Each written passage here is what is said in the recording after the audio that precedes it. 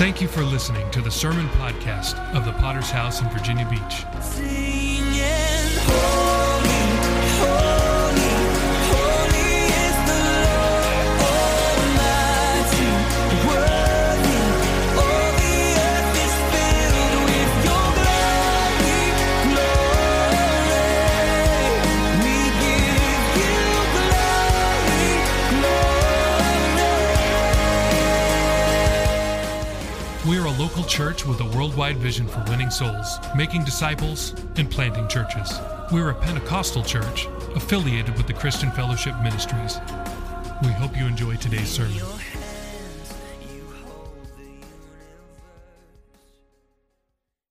And I want to tie this message in with the last message that I preached from Sunday night. The message was called Speak Life. And if you didn't hear it, you can go back on our website and hear it. This is going to be kind of like a part 2. I'm not intending to do a series, although we'll see what happens as God gives us understanding. I've really been inspired in these last few days thinking about the theme of speaking life, using the power of the tongue. Proverbs 18, verse 21 says that death and life are where? Death and life are in the power of the tongue. Every time you speak, you are speaking either death or you are speaking life. There is incredible power in your words tonight.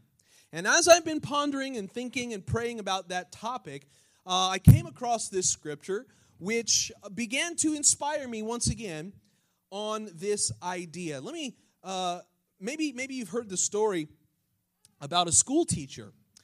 Back in the hippie generation, when the 1960s were ending, San Francisco had a school district where many hippies began to move down the coast toward Santa Cruz. As they got a little bit older, of course, even hippies settled down and had children and got married. Not in that particular order. But for some reason, that generation gave their children some strange names. Names not like Melissa or Brent or Christopher or John or Peter. Somehow, people out in the mountains in Santa Cruz grew accustomed to naming their children things like Moonbeam or Time Warp or Spring Fever. If you're from California, we got a few Californians here. Maybe you've run into some people of this age group. They're named Earth, Wind, and Fire, or Precious Promise, or Captain Moonbeam. And so the problem with naming your children something like that is that they have to go to school. And so as these children begin to come into this school district, the kindergarten teachers one day met a child named Fruit Stand. And every fall, according to tradition, parents would bravely apply their name tags to their children, kiss them goodbye, and send them off to school on the bus. And so it was for young Fruit Stand. The teachers thought the boy's name was extremely odd, but they thought to make the best of it. "Would you like to play with some blocks, Fruit Stand?" they offered. "How about a snack, Fruit Stand?" He accepted, but was looking strangely at them. By the end of the day, his name didn't seem any stranger than Heather or Sunray or Moonbeam. And at time for dismissal, the teachers brought the children out to the school buses. "Fruit Stand, do you know which one is your bus?" But he wasn't answering. That was strange. He didn't answer them all day. It seemed like he couldn't hear them. Many children, though, are shy on the first day of school. It didn't matter so much. The teachers had given instructions to the parents to write the names of their children's bus stop on the back side of their name tags. Finally, the teacher realized that they had been looking at the wrong side of the tag all day. And there on the other side was the word Anthony. There's a problem when you give someone the incorrect name. Maybe you saw this in the news recently, that there was a Southwest gate agent that ran into a real-world problem. A woman had named her child A, B, C, D, E. And as soon as the ticket came to this gate agent, they're there at the airport, and they need to call the name out. And she begins to read the name and breaks out in laughter. Why would you name your kid A, B, C, D, E? The problem is there's a 5-year-old girl standing there. Apparently, this is a name that's gaining popularity. It's pronounced Absidy. and so this mother of this child named Absidy began to be infuriated. You're mocking my child in public. You're going to cause permanent damage to their psyche. And she had to publicize it, went to the news. Everybody got upset. And Southwest had to come out and publicly acknowledge and profusely apologize to this mother. We're so sorry that our gate agent mocked your daughter, A, B, C, D, E. See, this is a problem when there is great power in a name. In a name. We don't see it so often anymore in modern society, but names carry great weight. And we're going to read a scripture tonight about how God allowed Adam to give names. And there is something very incredible here tonight that if you'll catch it, I believe God will help you. Can you say amen? So this is a message I've titled The Name Giver. Genesis 2, verse 19. Out of the ground, the Lord God formed every beast of the field and every bird of the air. And he brought them to Adam to see what he would call them. And listen to this. Whatever Adam called the living creature, that was its name. So Adam gave names to all the cattle, to the birds of the air, to every beast of the field. But for Adam there was not found a helper comparable to him. I want to title this again, The Name Giver. Let's pray for just a moment. Father, tonight we come by the blood of Jesus. Help us to realize once again the power of the words that you have put in our mouths, the power of the tongue, the life and the death that is behind every word that we speak. And I'm praying tonight as we have taken this challenge to speak life for 30 days, that we would understand, Lord, that this authority to speak with power, it does not originate with us, but God, you are the one who has given us that authority. And I'm praying that we would use it tonight for your glory, that we would use our tongues, God, to build up, God, to edify, to encourage, Lord, to bring life into every situation and not to bring death and discouragement in Jesus' mighty name. God's people would say tonight, amen. I want to examine with you for a few moments the meaning of names, especially in the Bible. Now, today in our modern world, we don't put as much emphasis on this anymore. You know, it's not a big deal if you name a kid Johnny or Susie. I mean, you know, it should be a boy name for a boy and a girl name for a girl, you would hope. But all of those lines are being blurred in our generation. And the meaning of names, you know, you could look at one guy named Greg versus one guy named Joe, and really the meaning of their name is not so important. You get to know the person, you need to know their values, what they care about. The name is not as important as it probably once was. But I want to tell you that that is not the case in the Bible. When you read the Bible, every name has a meaning. Every name has a meaning. Those names that they would give their children in the Bible, in the Hebrew language especially, the Jewish people, they would give names to these children for various reasons. There is occasions that sometimes the baby is named after the situation that has just happened to the parents. For example, when Moses was pulled out of the water, the reason Moses got his name in Egypt was because the daughter of Pharaoh was taking a bath in the river Nile, and here comes a baby floating down the river. She pulls him out of the water, and she says, "I'm going to name this baby, I pulled it out of the water." That's what Moses literally means. And the real meaning behind the name is to pull someone out. It means a deliverer. So his name went on to mean something more, but initially it was just exactly what happened to that child. So she says, "I'll give it that name." And so there's many children who are named that way. There are children who are named based on a hope or a dream that the parents would have for them. There is the occasion of one baby who was born. His name was born Ichabod. It means the glory of the Lord has departed. Why would you name your child that horrible name, the glory of the Lord has departed? Well, it's because of what was happening to Israel at that time. They had lost a great battle. The prophet had just kicked the bucket. And so everybody was sad and mourning. And so they named the child based on the circumstances that were happening. Ichabod, the glory of the Lord has departed. There are many reasons why names were important in the Bible. But the most important reason that someone could name their child is to communicate a message about that person. So let's look at a couple examples so you can get the feel for where I'm going tonight. There is one person in the Bible named Jacob.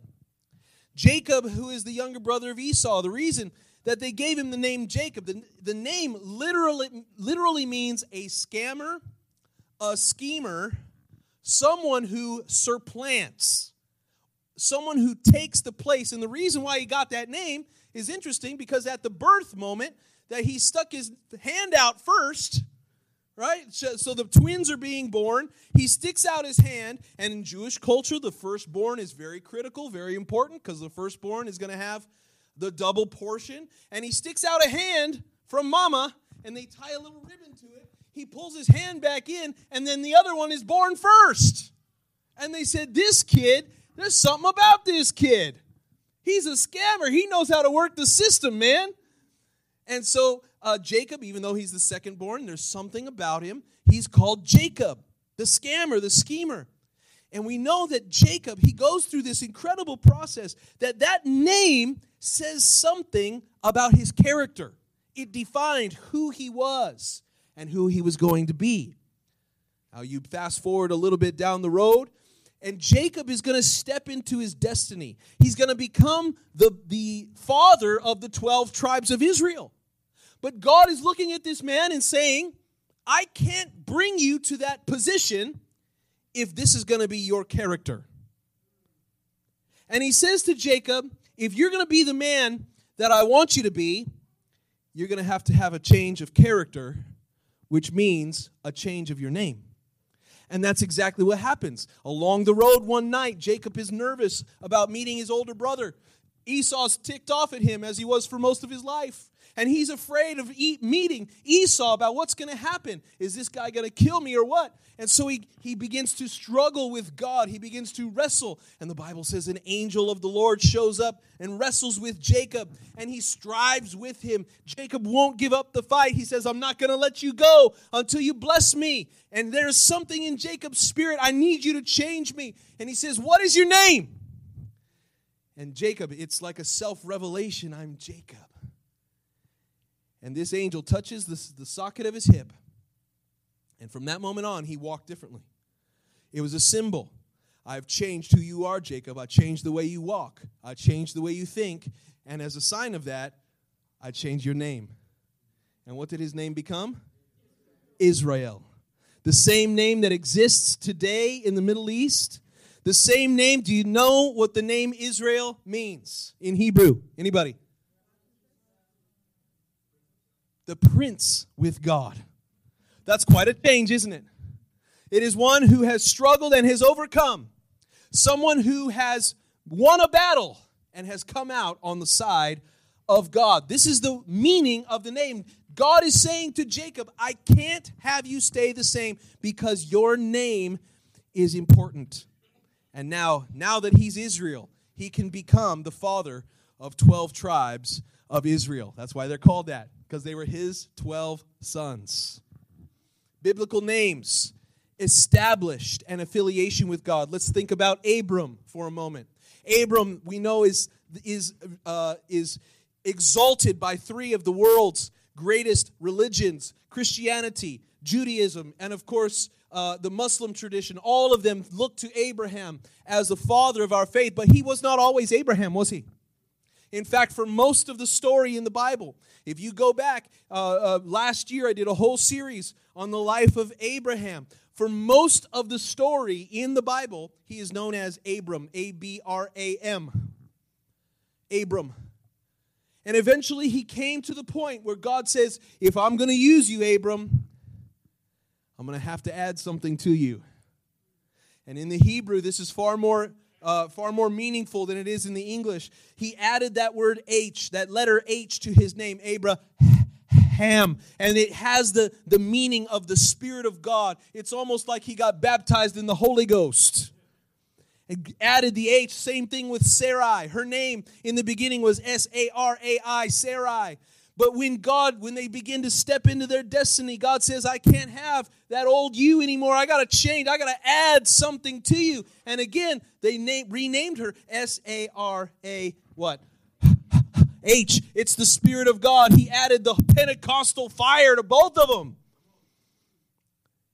He added to their character, which means he had to add to their name, Abraham. Sarah, it means tonight that they were both established with an affiliation with God. Let's skip to the New Testament. One more example. When Jesus came on the scene and began to choose his disciples, one of the first that came was Simon. Simon, which is a name, and its literal meaning simply means a little pebble or a little stone, the kind that you would kick on the side of the road, a pebble. But along the way, Jesus speaks to Simon. He disciples him. He changes him. He teaches him. Simon begins to rise up in his leadership abilities. Simon begins to speak for the rest of them. He has this characteristic of being a leader. And Jesus begins to call him by a new name, doesn't he? He calls him Simon Peter. And the connotation, the meaning behind the name Peter is not a little stone. It means a giant, massive, foundational stone. The name Peter means a rock which cannot be moved. What a wonderful change. He said, Peter, once you were just a little pebble that could be kicked around by this life, but now I'm changing you. You're going to be the foundation of my church. On this rock I will build my church, and the gates of hell will not prevail. Can I tell you, this is the same kind of work that God is doing in your life. There are many cultures, there are many Christian traditions around the world that they actually do this. I love it. There are many places in Africa where there are still tribal traditions. There are still religions of the back country, and people will come into the church and they'll get saved. They begin to learn about Jesus, and they will give them a Christian name. We had a guy in our church back in Bulgaria. He was from Nigeria. And so his original Nigerian name, the name that he received from his parents, was Obich. Ikeli Obich. I guess that's a very Igbo name in Nigeria. But when he got baptized, he came into the church, he got baptized, and guess what they did? They gave him a new name. Called him Emmanuel. And that was the name he preferred. He said, Pastor, don't call me Obich. Don't call me Ikeli. That's the name that was on his identification. But he says, my real name is my Christian name. It's Emmanuel. I think that that's a good tradition. Now, many of us here in the West, we have traditional Hebrew or Christian biblical names because of this tradition right here. Bible names are important. A name is far more than just what is written on your identification card. It carries a message. When you read about names in the Bible, those names have a message, and that is important to the story. And for that reason, I would encourage everybody in here to figure out how to use a concordance. Say, figure out a what? A concordance. It is basically a Bible. It is a dictionary for the Bible. It takes the original words and it tells you the meaning of them in the original language. And you will find so much insight. You will find out, for example, that the name Jesus is not really accurate as it comes to us in English. The original name for Jesus has been transcribed from the Greek. But that Greek name was not his original name. Do you know what his original name is in Hebrew? His name was Yeshua. And that is exactly the same name as the 5th book of the Bible, Joshua. Did you know that? Jesus was named after Joshua. the greatest deliverer of the Old Testament, the man who took the people into the promised land. He was named after Joshua. We find an insight there that we didn't know because maybe you never knew his Hebrew name. That's important stuff. Every name has a meaning, has a connection. And by the way, the name literally means the Lord is salvation. Yeshua. So let's look at our scripture. Now that you can understand and grasp how important names are and how important it is, if names are so important to God, then who do you suppose should be giving them? You would think that if this job of giving a name is so important, that God would do it himself. You know what they say, right? If you want a job done right, you got to do it yourself. But when God created Adam in the garden, he did something surprising. He gave Adam his creation, this pinnacle of creation. After God created all of the stars, and the Bible says that he named them. He named the stars. He created the planets. He named the planets. He created the comets. He named the comets. He created all of creation, the constellations. They were in place, and God had named them all. All of the heavenly bodies that were there, God said, those are mine, and I named them. This is how you do it, Adam. And then he came to the earth, and he created all of the animals, the beasts of the field, the birds of the air, the fish of the sea. Can you imagine how many species are out there today? Millions and millions. And they started out fewer, but they've become more and more over time. But still, can you imagine how creative God is? I was just watching a video last night about octopus. Have you ever studied an octopus? Those things are crazy awesome. They are amazing. They don't have any bones. They're basically a giant muscle. They have a brain for every tentacle. They have one main brain, and then they have a brain at the tip of every tentacle that controls all of those little suckers. Each of those little suckers is like a tongue. They can taste with every single one of them. Over 300 of them, every single octopus. They have eyes that are far more advanced than yours. Even though they can't see in color, they still see in color somehow. They have a little beak. I watched a video of one, how it was going across the ocean floor, and it was using its tentacles to find some food, and there was this little mountain on the bottom of the ocean, and he detected that there was something in there hiding. So what he did is he spread all of his tentacles out, and there was this like webbing between. Dude, this is like superhero stuff, and the webbing spread out so that little fish could not escape, and he began to use his little suckers, and then he brought it all in, and there's a little razor-sharp beak in the middle. What is going on? God is awesome.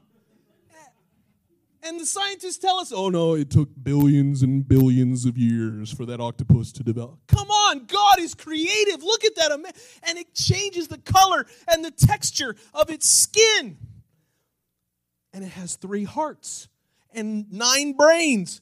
Who figured that out? And that I haven't even told you about how it reproduces. Whoa! Holy smokes! God is so creative. And he made all of these creatures beautiful in their own way. But the Bible says God didn't name them. He says, for this job, I have somebody else in mind.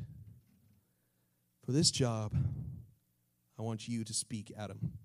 Let's look at our verse. Genesis 2, verse 15. The Lord God took the man, put him in the Garden of Eden to tend and keep it. And the Lord God commanded the man, saying, of every tree of the garden you may freely eat. But of the tree of the knowledge of good and evil you shall not eat. For in that day you eat of it, you shall surely die. I want to tell you, the Bible is a gift to us. Because right here in the 2nd chapter of the book, we find everything we need for successful living. What do we find in this scripture? In 3 little verses, 15, 16, and 17, what do we find? We find purpose. The thing that so many people struggle for. The reason why so many people commit suicide is because they have no idea what is their purpose. I wish that they would open the Bible and look at the 2nd chapter of Genesis, because it's right here. The purpose that God gave the man is to tend and keep what he has made. Did Adam make the garden? No. God made the garden. And he said, your job now, Adam, tend and keep it. I give you the why. Why were you created? To watch over the precious things that God has put in your life. What has God put in your life that is worth something, that has value? The reason that you are here, beloved, is to tend and to keep those precious gifts. You say, I don't got nothing, Pastor. My bank account is empty. You are lying. You have so much that God has given to protect. We all have a body. We all have something to take care of. We can't treat our bodies like trash. The Bible says that your body is the temple of the living God. And on this first, where the gyms are filled today, I'm telling you, the parking lot's packed. Can't find a spot today. And you know why? Because people realize this. My body is important. I got to take care of myself. God gave you the gift of your body. You can't just eat Cheetos and Coca-Cola every day. It's fun. You'll pay a price. God says this is a precious gift. Tend it and keep it. Not only do you have a body, you have a mind. You have a brain. I was talking with my wife about this challenge of speaking life, and she said, yeah, you know, it's interesting because sometimes you can say things, but you don't really mean them. You can speak with ill intentions. And it comes out in the body language, right? So it's one thing to speak life. It's another thing to think life. You know why? Your reading and your words are so important because we think with words. Words are constantly in your mind. You can't have a thought without a word. And so your mind, beloved, your mind is a garden that God has given you. Not everybody has a great garden, but your mind is a garden. And you have to tend it and keep. Have you ever had a weed pop up in your mind? Have you ever had the enemy drop his nasty little seeds in your brain? Little lies from hell. You know what we got to do as tenders and keepers? We got to snip those things, pull the weeds. Get those thoughts out of your mind, those thoughts of self-harm, those lies, those things that he speaks to you, reminding you of your evil past, that God already forgave you. You got to tend that garden. Keep it. Your time is a garden. Your time is precious. Can I tell you that? There's only one January 2nd of 2019. You chose the right thing tonight to come to church. You chose to use your time well. But some people didn't. Some people, you know what they're doing?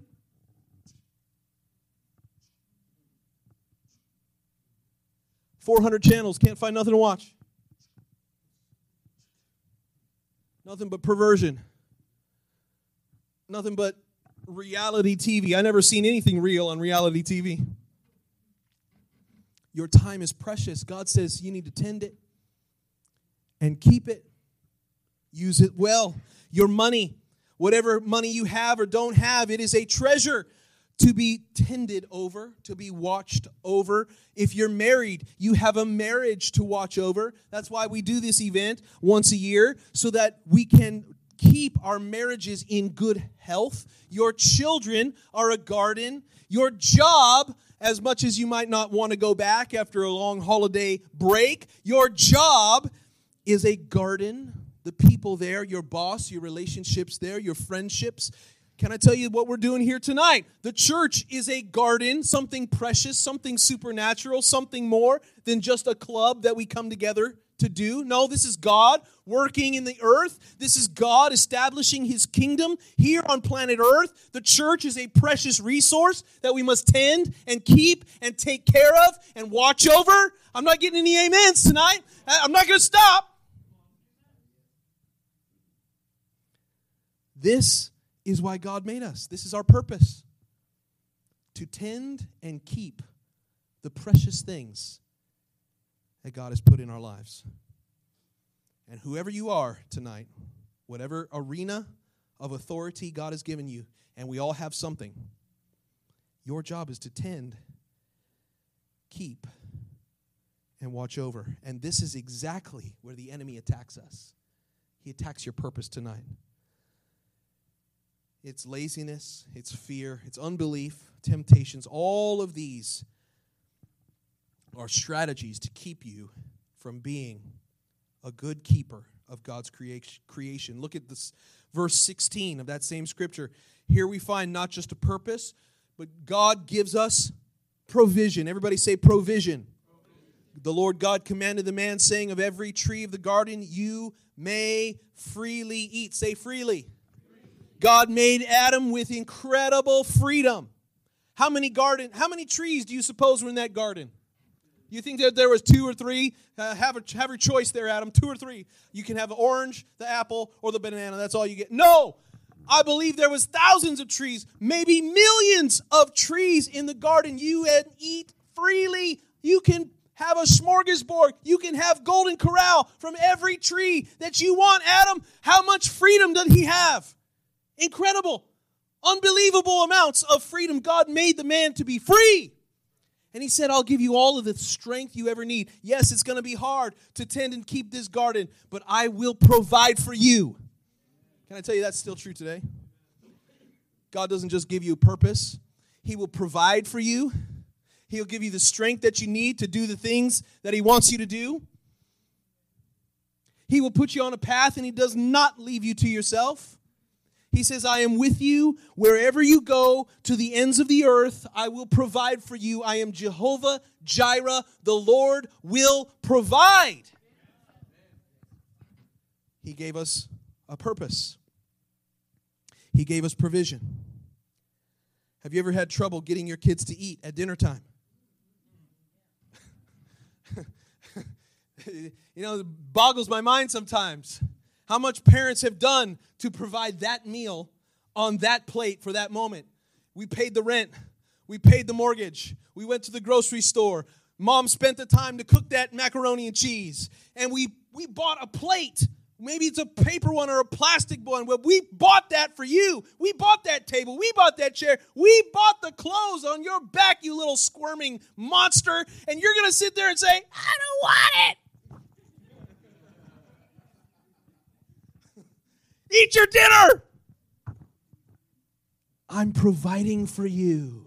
I wonder if God feels like that sometimes. God has put you in the place right where He wants you to be, with all the responsibilities, with everything that He wants, and He says, I give you the strength. I've sent my Holy Spirit. If you're saved here, God sent His Holy Spirit to provide for you wisdom, strength, understanding, revelation. Jesus said when the Holy Spirit comes, He will speak to you. He will tell you things that I was not able to tell you. And what do? I'd rather watch TV. Fortnite all day, all night, baby. Oh, I just got somebody. I don't know who it was. God says, I've saved you for such a time as this. I think there's still a few sinners out there in Virginia Beach. I'm not sure. Haven't checked lately. There might still be a few sinners out there. Whose job is that? Do you think that God has provided enough wisdom, correction, understanding for us to win this lost city? I believe He has. And the last thing we see in this scripture is not only did He give them a purpose, He gave them the provision, but He also graciously gave them a prohibition. Verse 17, but the tree of the knowledge of good and evil you shall not eat, for in the day that you eat of it, you shall surely die. Let me just take a moment to remind you, God will never limit your freedom except when He knows it's going to cause you great harm. Whenever God says no, what He's really saying is don't hurt yourself. Please, don't touch that. It's the parent with the small child, and there's a hot bowl of boiling spaghetti on the stove. And what do we tell our children? Don't touch that.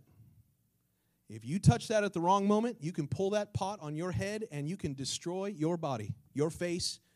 You can burn. We'll have to spend the next 3 months in the hospital. Right? And we say, you're not going to touch that because it's going to be bad for you. And I want to tell you, every time you find a prohibition in the Bible, you ought to say thank you. When God said, do not lie, you know why? Because when you live a life of spinning lies and tales and weaving a web of deception, you're going to get caught in it. It's going to hurt you. When the Bible says, do not commit adultery, do not live in sexual fornication and sin, he says you better not do that. You know why? Because you're going to destroy yourself. Your mind, your body, and your soul will be all consumed by sexual sin. When the Bible says, don't be jealous, don't be envious, don't be filled with pride, it's not because God's trying to clamp your style. It's not because he's trying to be a killjoy. He's saying, don't hurt yourself like that. It's God's grace and mercy. He says, Adam, you have a whole garden full of trees, man. Pick whichever one you want, but this one, if you eat of this one, it's going to hurt you. You're going to die. Don't touch this one, please. And Adam said, okay, yes, sir. And we don't know for how long he was successful. For how long Adam and Eve there in the garden, living in the presence of God until the temptation come. And when they did take of that tree, it did exactly what God said. They didn't keel over in that moment, kick the bucket on the site, but it started the process of death, didn't it? Every time you get sick, every time you get the sniffles, it's because Adam and Eve, they started the process of death in you. He gave them a purpose, provision, and a prohibition. And I want to close on this point tonight as we bring this to a conclusion. I want to remind you about the incredible authority. Everybody say authority. You and I, as believers in a living God, we have incredible amounts of authority. Now, I want to just take a moment to remind you that this is not true of sinners. So if you're not right with God tonight, I want to give you hope because there's an opportunity this evening to repent of your sins and become a believer in Jesus and to trust Him for the salvation of your soul. But everything I'm saying between now and the moment that I say bow your heads and close your eyes, this is not for the sinner. This is for the saint. Am I being clear tonight? For the saint of the living God, for those of us who've been forgiven and set free from our sins, I want you to know tonight, you have been given authority from God. Authority for what? Authority to speak. To speak. Look at this in verse 19, the verse we started with. Out of the ground, the Lord God formed every beast of the field and every bird of the air and brought them to Adam to see what he would call them. And whatever Adam called each living creature, that was his name. Oh, I wish you could catch this tonight. We know tonight that Adam, he could not create anything in his own power. God is the creator. We know that Adam, there's nothing overly supernatural about. He can't wave a magic wand and say, let there be a lion king. Let there be an elephant. No, we understand God is the creator. And so as I'm preaching this, don't think that I'm slipping into the name it and claim it, blasphemous doctrine of the charismatic world that's out there that blab it and grab it. Let there be a Ferrari and poof, that God's going to bring a Ferrari into my life. That's not what I'm talking about. But what we are looking at in this scripture is that God made these amazing creatures of the earth. God made them. And He says, now what we need to do, now that they're created, Adam, I've got a job for you. I want you to name them. I want you to use the authority that I've given to you. The ability. See, this is the thing that sets mankind apart from the animal kingdom. This is why you are not a monkey. And this is why you did not come from a monkey. Because you have an ability that monkeys do not have, and dolphins. And yes, there are some smart animals out there. There are trainable animals. But you have something that these other animals do not have. You have authority from God. The same way when God said, "Let there be light," and instantly the molecules of the universe lit up, they had to obey his command. God created Adam and Eve in his image. He created them with the stamp of the Almighty, approved by God. And one of the ways that we show that image is with our ability of speech, conversation, speaking life. So God made the animals, and then God says, Adam, your job is to use this special ability to name the animals. And look at what it says. He brought them to Adam to see what he would call them, and whatever Adam called each creature, God says, okay, if that's what you call it, Adam, then that's what I'm going to call it. Do you see that? He says, Adam, here's this crazy looking weird thing. What are you going to call it? He says, I shall call it cheetah. And he says, God says, okay, then we shall call it cheetah. And God brought this big old roly-poly thing to Adam. And he says, what are you going to call that? And Adam says, hippopotamus. And God says, well, okay, we're going to call it hippopotamus. And he brings another crazy-looking one. It looks kind of half of this and half of the other. And God says, Adam, what are you going to call this one? I shall call it platypus. Good job, Dave. And God says, huh? Okay, that's what Adam said. So we're going to call it platypus. Now, let me just remind you, God was far more qualified to do this job. Right? Right? He's God. He's unlimited in his ability and wisdom and strength and creativity.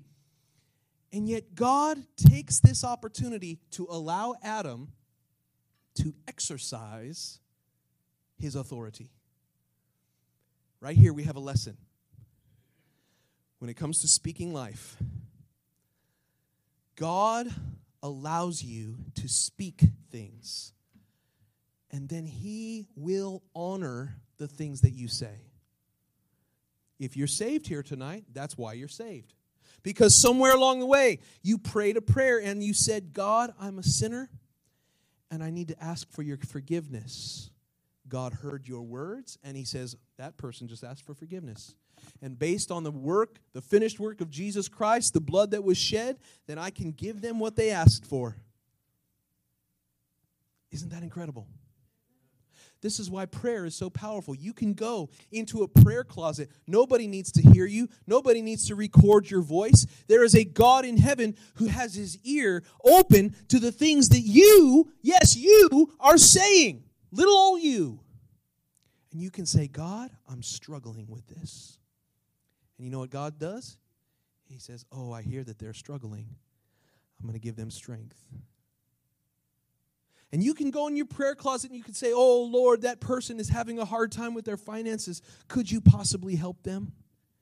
And God hears your little word and your little prayer from little Virginia Beach, Virginia, on little old earth, over there in the corner of the universe.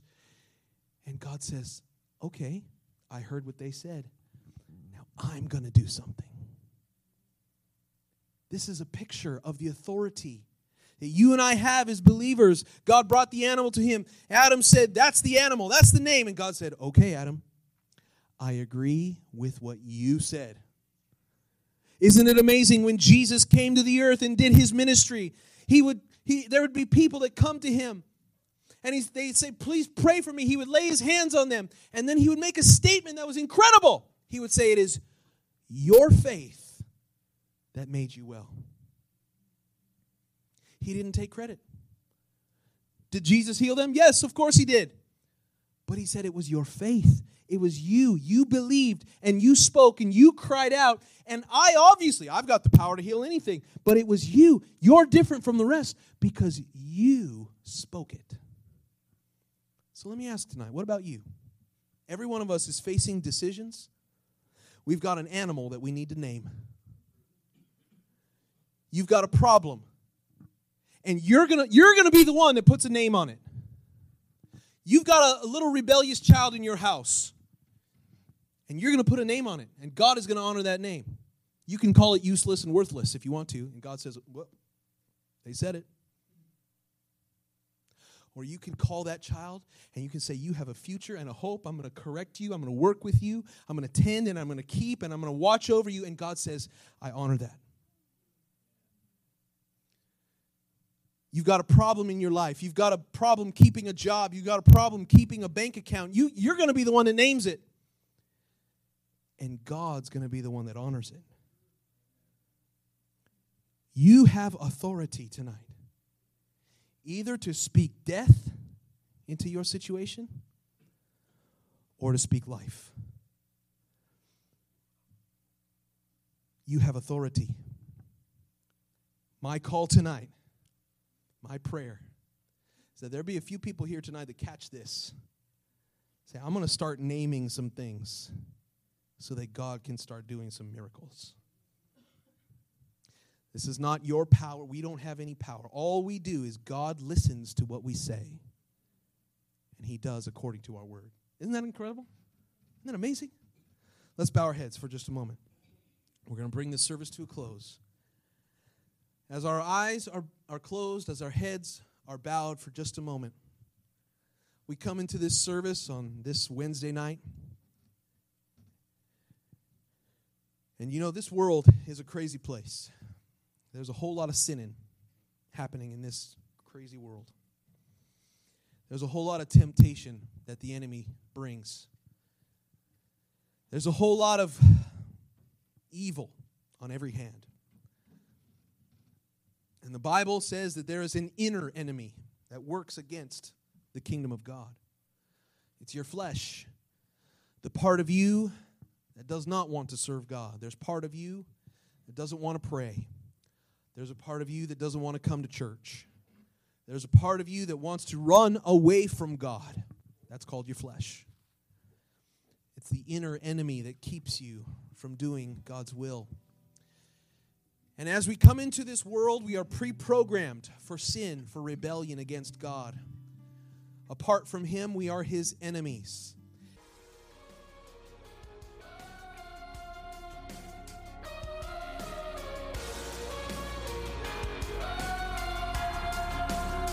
We thank you again for listening.